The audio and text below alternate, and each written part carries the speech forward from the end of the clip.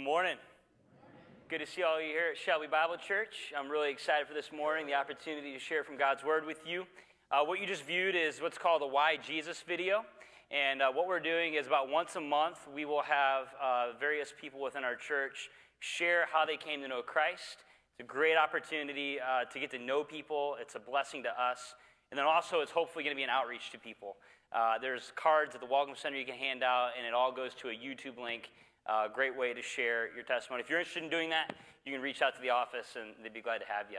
But I'm really excited for the opportunity to preach this morning, and really been looking forward to it. I have to be honest, when I first saw the passage that I was going to be covering, I was a little nervous because I wasn't exactly sure where I was going to go with it, what was going to happen, and I was a little intimidated at first. But one of the things I really appreciate about Pastor Mike and the preaching ministry of Shelby Bible Church is that we focus on exegetical preaching, meaning that we allow the text of Scripture to speak for itself. And so our goal is to go verse by verse through the text of Scripture, and through my study and time in the Word, I found to be a very exciting text this morning, and there's a lot of connections between what we've been talking about. So looking forward to it, and as I was thinking about this message this week, for Christmas, my folks got Naomi and I a brand new miter saw. Big honking saw. We set it on the table, and yes, brother. And so we put this on the table, and at the time, I didn't really think clamps were very necessary. Didn't really worry about holding it down. And so we began doing work, and slowly, as you press in on different cuts, you could feel it move. And especially when we would do angle cuts, you could feel it move. So we got some clamps. No limbs were cut. Nothing crazy happened.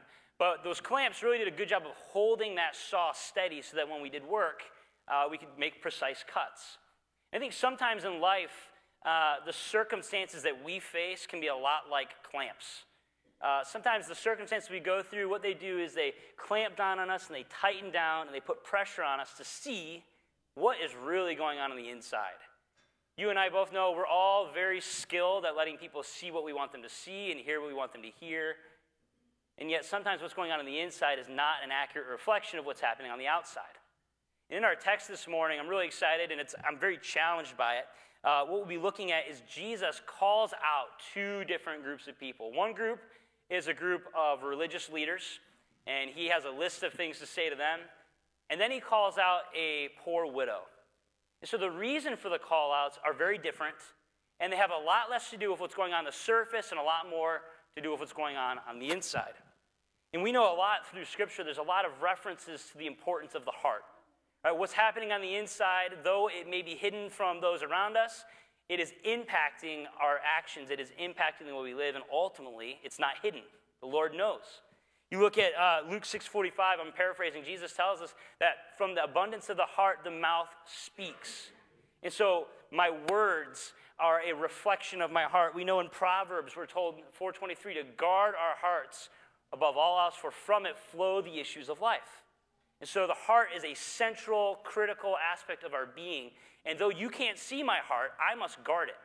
And I must be careful to not put on a fake act to appease you and make me look good, because if I do that, I can fall into pride, into sin. And then lastly, you know the story of Samuel. He's looking to see who is the next king of Israel, right? And he's looking at all the brothers, and he finds that the Lord's not looking on the exterior, he looks to the heart, right? And so the heart is critical, and what's really happening on the inside is important. And in the story we're going to talk about today, we see that one group gives abundantly in their giving, and the other very little.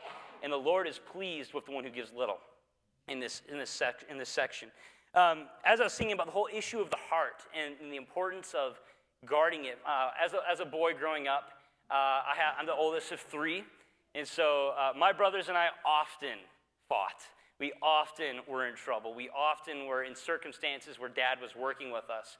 And my dad had various tactics that he would use to deal with us and to get beyond the surface actions to the heart. One of them is he would have us hold our hands straight out, and we would just have to hold them. And then we would slowly do circles, and we'd do different things, and I think the purpose of it was to break down that pride and to get us to a place of humbly accepting what we'd done wrong. Even more impactful from what I remember, when my brothers and I would get into it, he would have us come face to face. Yes, face to face, nice and close. Explain our part in the wrongdoing, and then to cap it all off, hug. I don't know about you, but when I'm getting into it with a sibling or with my wife, you don't always want to hug right away. Right? Sometimes you want some time to cool off. And my dad, what he would do is if our apology wasn't genuine or if our hug was too short, he would say, do it again. Right? Do it again. Because my dad wanted to cut through the pride of our hearts. He wanted to cut through the acting and get to a place where we were humbly accepting what we had done wrong. And in our text today, Jesus goes straight at this group of scribes, and he addresses the things that they're doing wrong. And he's getting deeper beyond just the surface. He's getting to the heart. And so as we look at our text, if you wouldn't mind, stand with me. We're going to read Mark chapter 12, verses 38 through 44. Mark chapter 12, verses 38 through 44. And he said unto them in his doctrine, beware of the scribes, which love to go in long clothing and love salutations in the marketplaces, and the chief seats in the synagogues, and the uppermost rooms at feasts, which devour widows' houses, and for a pretense make long prayers. These shall receive greater damnation. And Jesus sat over against the treasury, and beheld how the people cast money into the treasury, and many that were rich cast in much. And there came a certain poor widow, and she threw in 2 mites, which make a farthing.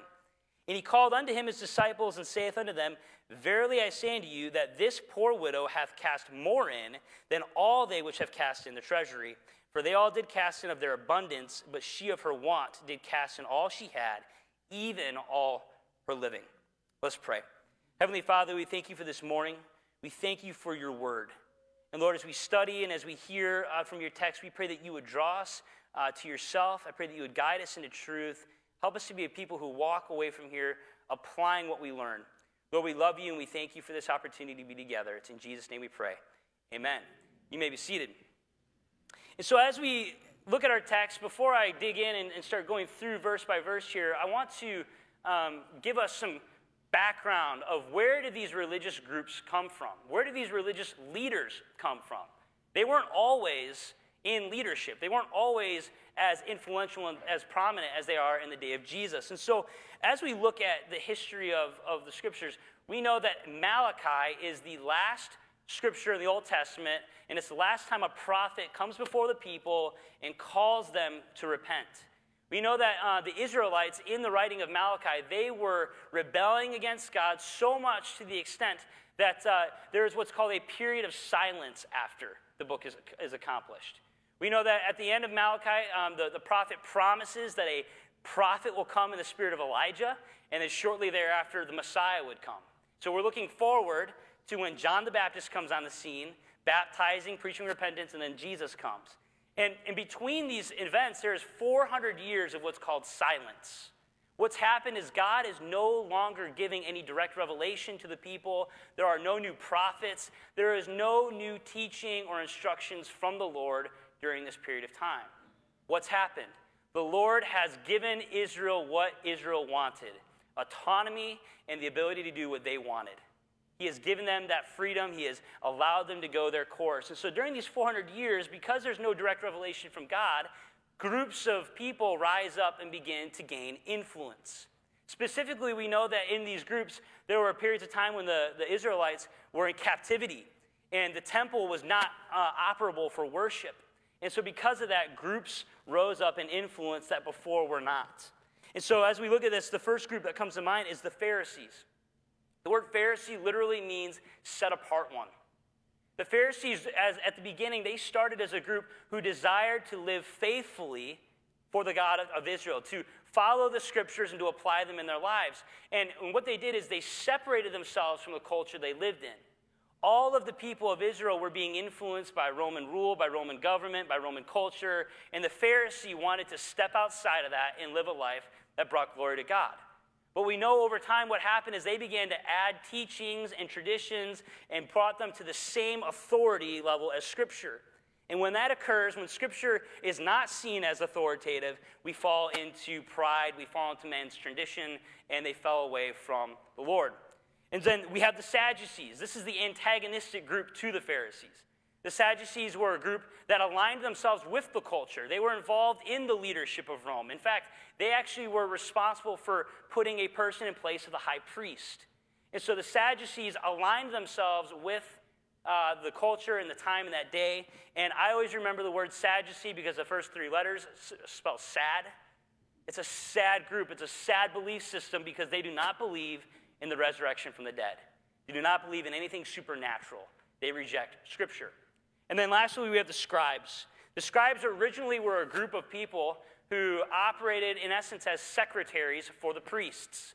And so they would copy the scriptures into different scrolls, and they were there as a help and a means to help the priest.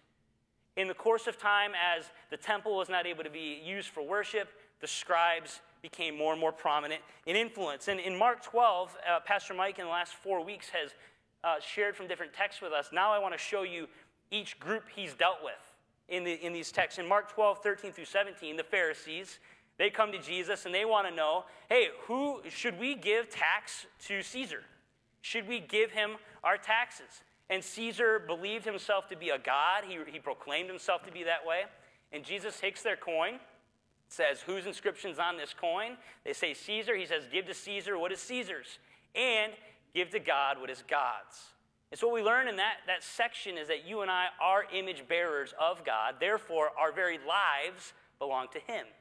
So the people, the experts in living apart from culture, had actually created a subculture, and they did not know God.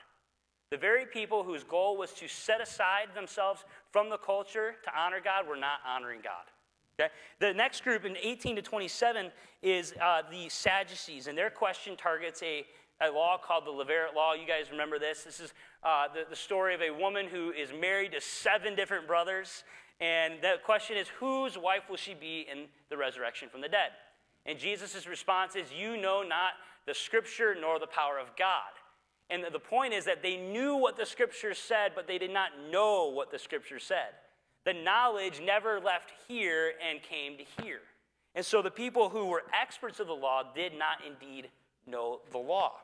And then last week, our text in verses 28 through 37, we are with the scribes now. And the question is, teacher, which is the greatest or the most important command in all of the law?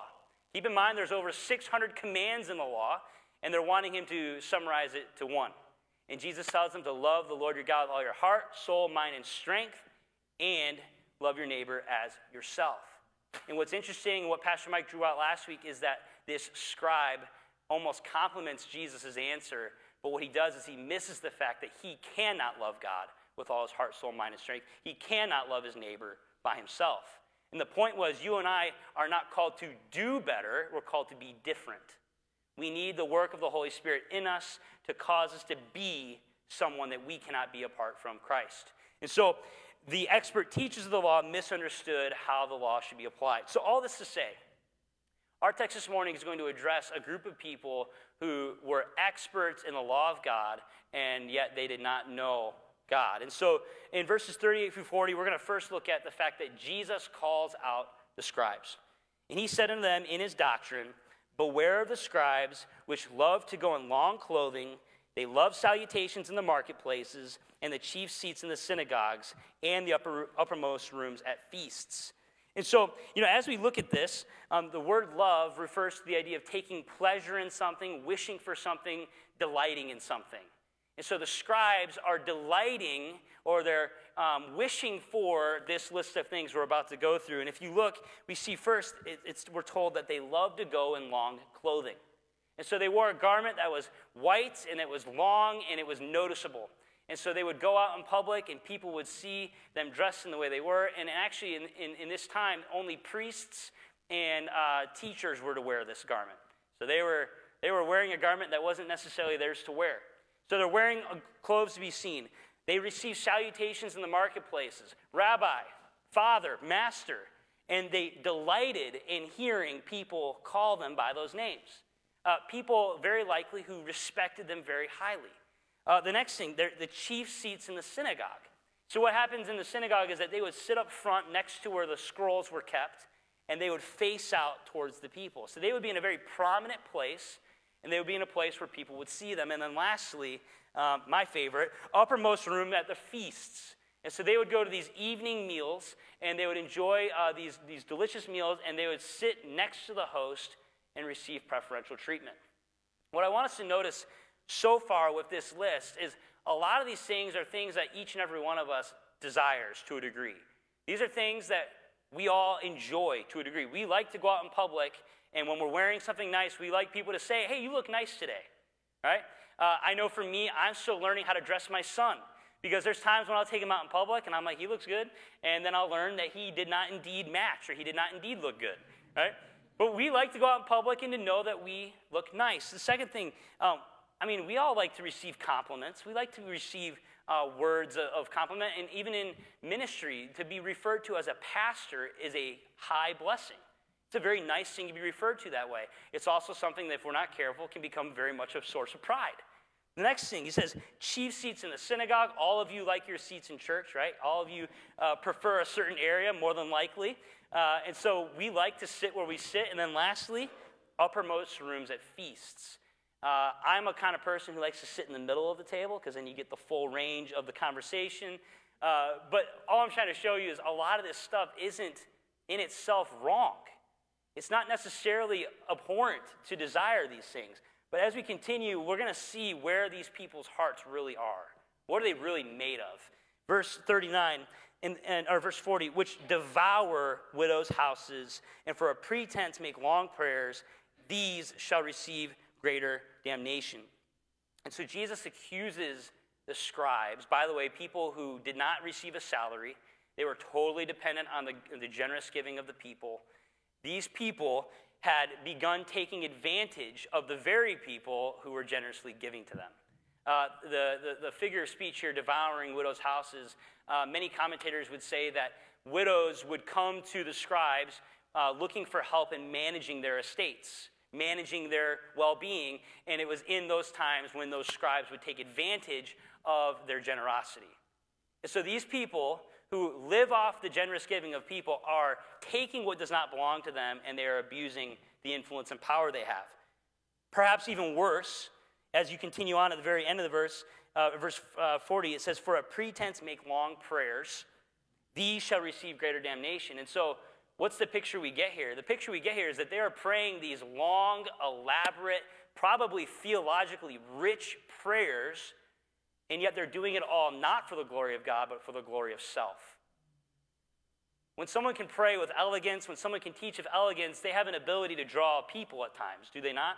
And so these people are drawing people, they're gaining their confidence, they're taking advantage of them. Instead of pointing them to glory in God, they want the glory for themselves. And Jesus tells us that they will receive the greater damnation. I believe it's James chapter 3, verse 1. It's a very sobering verse for anyone who communicates in any capacity in church. James is telling them that not many of you should be teachers, for we know that we will receive the greater condemnation. Now, I did paraphrase that, so if you're looking at it, it may be a little off. But here's the point, that those who are in positions of influence and leadership, whether it's in church, work, family, you are held to a high degree. Specifically when you're teaching the scriptures, there is a high degree of accountability on people who communicate the scriptures. And it's a very good reason for that. The scriptures unveil who God is. It allows us to know him. And so Jesus is saying they will receive greater condemnation, for they have abused their influence and power, and they have taken advantage of these widows. And so, very clear attack on the scribes. It's very clear that they are outwardly doing the right things while inwardly seeking glory for themselves. And what's very important, I didn't mention it earlier, to note here is that this text really kind of marks the shift away from Jesus' public ministry. The text we dealt with last week marks the end of his interactions with the religious leaders. He's done interacting with them. He has drawn the divide. He has made it clear. And his public ministry, according to Mark, in his account, is done. What we're about to do very shortly is we're about to move into Passover and into the events that lead to the crucifixion and resurrection. And so Jesus has put the line in the sand. He has called out the scribes. He's left nothing undone. In fact, if you go to Matthew 23, there are 7 woes. I can't do numbers. 7 woes he calls them out for. And so Jesus is dealing with them very directly and very clearly. And so the point of this, what are we getting at here? What I want to challenge us on is you and I both are responsible for our relationships vertically and horizontally. My vertical relationship with God directly impacts and overflows into my relationship with people. A right love for God results in a right love for people. A humble attitude towards God results in humility towards other people. And when these two are not in sync, it does not show that one has a good relationship with God but struggles with people. It shows that there is a complete breakdown. These scribes boasted of wealth. They boasted of spiritual wealth when in fact they were hiding great bankruptcy. And so as we come to the end of this, just want to say two things. First, am I putting my confidence in other people? Am I putting my confidence in men, in leaders? It doesn't take much to look around, and in recent time we've seen various church leaders who have fallen in various ways, and we grieve that. And what we want to be careful of is that we do not lift men to a pedestal that they do not belong. We want to be careful that we do not put hope and confidence in men, putting a burden on them they cannot bear. What we want to do is recognize the gifts and the talents and then worship the one who gave it to them. That's what we want to do, because we don't want to put a burden on them they can't handle, and we don't want to put our trust where it can't be founded. Okay? And so the second thing is, what do I love? What do I love?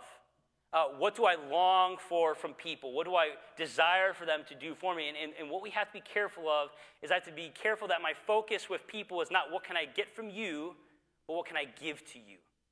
And it's very easy. We can quickly slip into what can I get from you, but we need to strive to be people who give. And I think what's important in this text, because I have to be the first to admit that I struggle with this. Right? The scribes, though they're on blast right now, no one in this room is immune from struggling with these things. But I think what's important to see is a lack of humility. They are in the wrong, and they are not willing to recognize they're in the wrong. And so we want to be careful as people and as we follow leaders to be careful we follow people who are willing to admit when they're off course and get it back right. So that's the first one. Jesus calls out the scribes, and basically summarizing them, they boast of great spiritual wealth while hiding great spiritual poverty.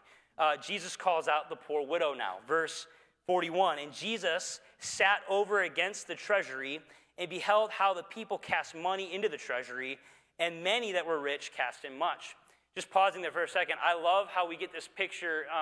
Jesus has been teaching in what's called the court of the Gentiles. Okay, so it's kind of further out from the temple, and now he's moved into what's called the court of women, and that's where the contributions are made. They've moved closer towards the temple. He's not teaching currently. He's just sitting there, and what is he doing? He's people watching. I love that. I love that image that Jesus it's another demonstration of the fact that he is fully God and he is fully man. He is among people. He is watching people interact. And I think it's easy for us to read passages like this and to lose sight of the fact that he is in flesh, walking around, interacting with people. And so he's watching, and as he watches, many are contributing to the offerings, and many are giving a lot of money. To that we say, oh, that's awesome, right? I mean, that's a good thing. That's good to be generous with what one has. Verse 42, he continues, and there came a certain poor widow, and she threw in 2 mites, which make a farthing. So what we have here is the widow brings in 2 copper coins, which are the equivalent of 1/46 of a denarius, which in essence is a day's wage. It's not a lot of money. And what we find is that as she comes in, she gives both her coins, and she does it without making noise. She does it without bringing attention to herself. She just puts in her offering. And from the study and commentaries, what we find is that the offerings in this area, 1 were for the temple tax, 2 was to give to the poor. So a poor woman with 2 copper coins is giving what she has left to other poor people. That's the picture we have here of this woman. And next to her, and the commentators will talk about how when they would contribute their coins, they're into these boxes and you can hear it clanking. Right? You guys remember when we used to do missionary offering for Christmas? It's a cool noise to hear people give their loose change so that we can send that to missionaries. Now imagine that with the wealthy. They're dumping buckets worth of money, and it can be heard. And in my mind, they like to be heard when they pray. They like to be seen out and about. They like to receive salutations. They like to be seen when they give. They like to be heard when they give. And so think about this woman. She's approaching to give her 2 mites. She can hear the coins clanking everywhere. She can see the people looking at them, and then she can feel the judgment of, I only have 2 mites to give. It can be very easy in that moment to say, you know, what's the worth? Why give? I'm just going to hold on to what I have. And yet she demonstrates astounding humility in giving what she has. Furthermore, as I studied, it was very interesting. What we find is that the temple authorities would give out 2 mites a day to the poor. And what they could do with that is they could go buy a loaf of bread. So we have this woman who has likely received 2 mites from the temple authorities in order for her to go get bread for the day, and she has taken those 2 mites and she has contributed them so that someone else can be cared for. What we see here in her actions is a demonstration of deep dependence on God and a deep love for God that impacted her actions. Right? Her actions don't save her. Her contribution to the offering doesn't make her righteous. But what it does do is it reveals what's really going on in that heart of hers. And so, a few statements I just want to lay here. Her conduct revealed that she viewed her resources as a gift, not a right. Her resources that she had, though they were almost too small to measure, they were a gift from God. And because they were a gift, she did not hold on to them like this, she held on to them like this. She was willing to give. Her conduct revealed that her hope was not in what she possessed, but in the one who supplied her needs. What does one do when they give the only 2 coins they have left? How do they eat? And Jesus doesn't fill us in on these details. And so we just trust that she trusted that he was going to meet her needs. He was going to supply her need for that day. Her conduct revealed that her wish was not the praise of men, but the praise of God. And then lastly, her conduct revealed that her sense of value was not primarily in what she gained from people, but what she gave to people. I can remember kind of a silly story, but as a boy, I was getting a little bit older. I believed in Santa Claus pretty late. Oh, I shouldn't have said that on live stream. He deal with that at home, right? But I believed in him for a long time, and I adamantly believed in him. And one year, it became evident what was what, and I was so empty and so upset because I was done opening gifts, but my little cousins were still opening them. And there was just this sense of just like, I was just so upset, and I just wanted more. And I remember my dad taking me aside and basically explaining to me that you need to learn to give now. You need to learn to take what you have and to share it with other people. Because here's the thing. If I only take from people, first of all, they're going to figure you out real quick. But second of all, I'm going to lose my ability to influence them in their walk with God. The subject matter this morning is an offering. It is a form of giving, a form of money, but it's so much more than that, isn't it? Because the Lord, Jesus, is not pointing out the widow because of how much she's giving, but because of the heart that she's giving it from. And as we see the poor widow, we understand that she knew something that the well-learned scribes did not. She knew that physical wealth does not save you from spiritual poverty. She knew, as Jesus says in Matthew 5:3, blessed are the poor, for theirs is the kingdom of God. She knew that she had poverty and that she could only go to one place to have that met. And so as we think about this story, the goal is not to put a number of what should be given or what shouldn't be given. The goal is to say, do you and I humbly hold what we have with open hands and recognize where it comes from and then sacrificially give it? I can't tell you what that looks like. You can't tell me what that looks like. That's between you and your Father in heaven. But the point is that there is a humility that is needed of saying, hey, look, this is a gift. Like the time, the treasure, the talents that I have, God has given these to me, and I'm going to do what I can to honor him and to love the people around me. And she demonstrates that. The bottom line is this, that you and I cannot really understand our need. We cannot really understand the gospel until we come to the place of realizing we're empty. We need to come to the place where we admit that we have very little to nothing to offer. Right? All I have is this poverty, and I'm going to trust that God is going to sustain me. He's going to give me what I need, and then I'm going to use that to bless others. And so the conduct of both does not have the power to rescue. It simply reveals the condition of their hearts. It just simply demonstrates where they at. Last week's text described agrees of Jesus. Yes, the law is to love God with all your heart, soul, mind, strength, neighbor as self. And they boast of doing that when in reality their actions demonstrate a lack of love for God and a lack of love for neighbor. The poor widow who has nothing, her actions demonstrate a deep love for God and a deep love for neighbor. So, in life, there are going to be times when the clamps are going to come down, they're going to put pressure on us. What's going to be revealed? When I worship, when I give, the way I spend my time, the way I use my abilities, only between me and the Lord can I know truly, like, what's my motive, what's my heart in that. And so what I want to encourage us in is that we would be a people who humble ourselves and recognize that every good gift comes from above, and that we would take it and that we would use it to love our God and to love others as we love ourselves. Time, treasure, and talents, as I said, they're just things that he's given us to steward, right? And if we're not careful, they can blind us. We can begin to associate identity to them, right? And what we need to do is to recognize, nope, that's not my identity, that's not who I am. I am a child of God, and I'm going to use what he's given me to bless him and those around me. And so, in closing, every breath and every gift is a good gift from God. Let's be sure to humbly serve him and others with what he has given us. The bottom line this morning is when God gets my heart, he gets my time, my treasure, and my talents. Let's pray together. Heavenly Father, we thank you for this day, and we thank you so much for the opportunity to open up your word and to learn from it. And Lord, we thank you that you have given us the opportunity to know you and to have a relationship to you. Lord, help us to be people who humbly hold what we have with open palms and give it in a way that would honor you and love our neighbors. Lord, as we sing this last song, we pray that you would be lifted up, and Lord, that you would help us to be a people who show our love for you as we love those around us this week. We ask and we pray these things in your name. Amen.